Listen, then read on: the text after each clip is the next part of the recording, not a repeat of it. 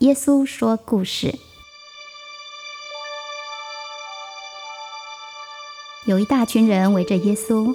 他就用说故事的方式来教导他们。耶稣说，有一个农夫去田里耕种，边走边撒种子。有一些种子掉在坚硬的路面上，在那里种子不会发芽，飞鸟过来就吃掉了。有一些种子掉在岩石的地面，那里的泥土很少，种子会发芽，但是却没有办法长出强壮的根，所以炎热的太阳一出来就枯萎了。有些种子掉在杂草中间，发了芽，但是杂草吸走了所有的水分，遮住了阳光，新芽也就没有办法结出果子。有些种子掉在很好的土壤上，这些土壤符合种子生长的条件，种子吸收到很好的营养，全都长大了，也开花结果了，收获就很丰富了。耶稣问大家说，怎么解释这个故事的含义呢？耶稣自己解释了，他说，种子就是指神的话，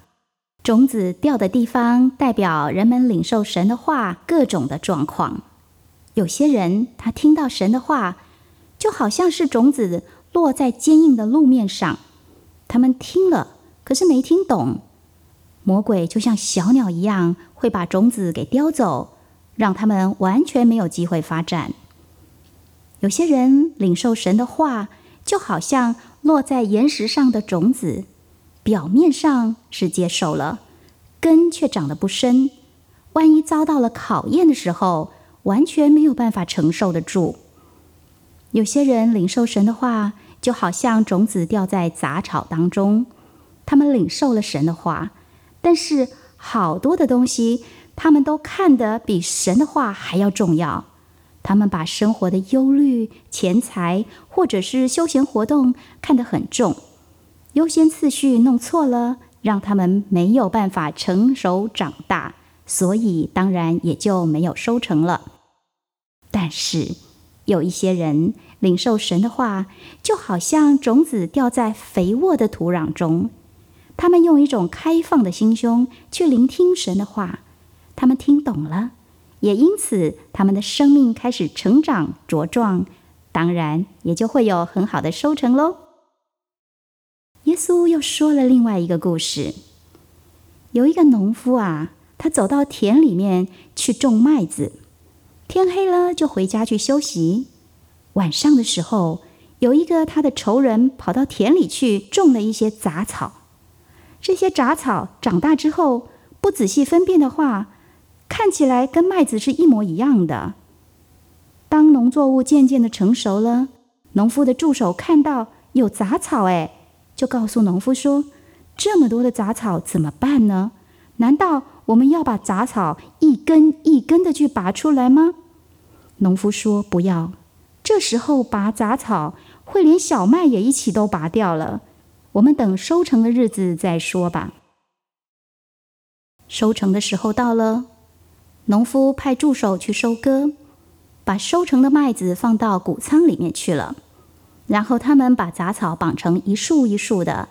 直接放进火里头烧掉了。门徒来问耶稣说，那这个故事又有什么含义呢？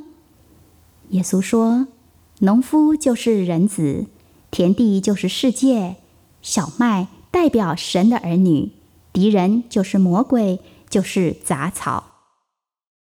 末世的时候，人子会派他的天使来招聚神的儿女，之后会再回来招聚那些邪恶的人，把他们丢到燃烧的火炉里面去。耶稣还说了其他的故事，他提到过一个旅行的人路过一个地方的时候，突然发现那里藏着非常贵重的宝藏，他没有办法立刻就把宝藏给搬走，所以他不惜所有的财产，全部都变卖了，得到的钱去买下那一片土地。耶稣还说，有一个生意人在全世界旅行，他要寻找最宝贵的珍珠。有一天，他发现了一颗最名贵的珍珠，他知道这颗珍珠的价值比当时的标价更高出许多。他立刻就预定了这颗珍珠，然后他回去卖掉自己所有的财产，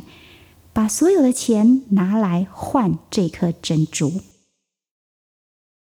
耶稣继续的对群众说不同的故事，实际上他都是用说故事的方式在跟群众说话的。